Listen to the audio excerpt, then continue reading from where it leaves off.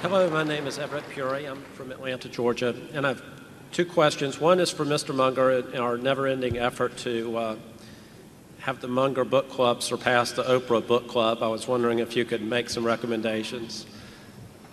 Yeah.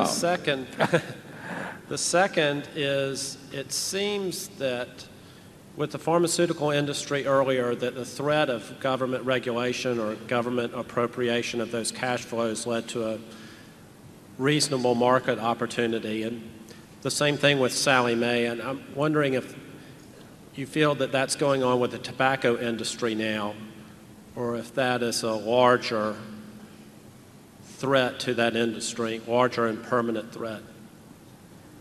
Well, number one, the books. Hagstrom sent me chapters of his latest book on Warren Buffett called The Buffett Portfolio, and I didn't read them because I thought his first book was a respectable book but didn't contribute too much to human knowledge. And at any rate, he sent me the second book, a full version, and I read it, and I was flabbergasted to find it not only very well written, but a considerable contribution to the synthesis of human thought on the investment process. And I would recommend that all of you buy a copy of Hagstrom's second Buffett book.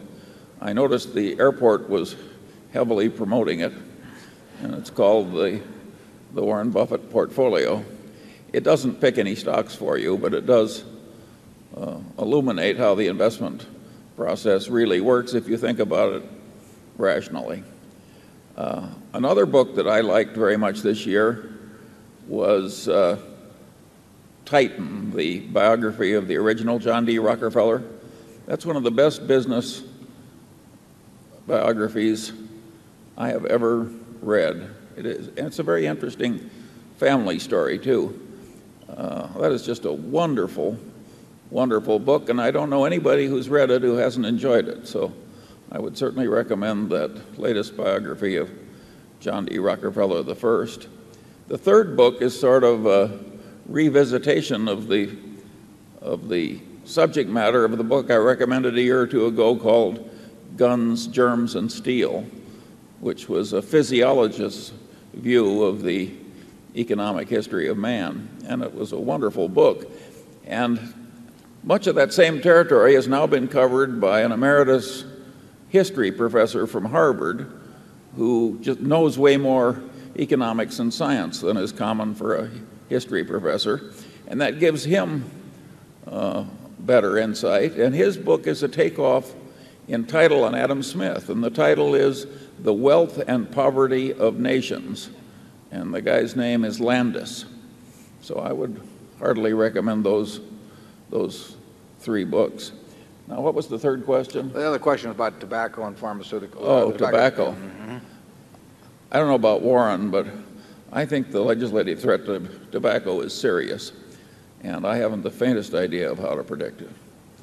Yeah, I would say that there's no comparison between the threat to tobacco currently with the threat to pharmaceuticals in 1993, that the problems of the tobacco companies are of a far different order than the problems of the pharmaceutical companies.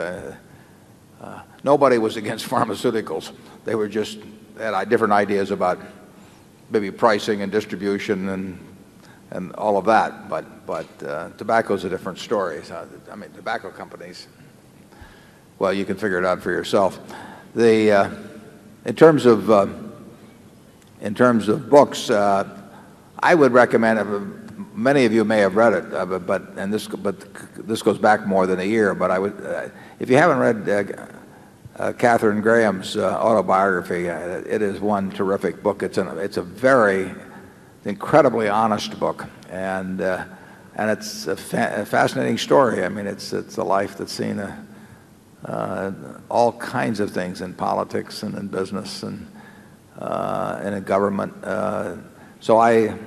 It's a great read. A book that came out just in the last few months in the investment world that I would certainly recommend everybody is Common Sense on Mutual Funds by Jack Bogle.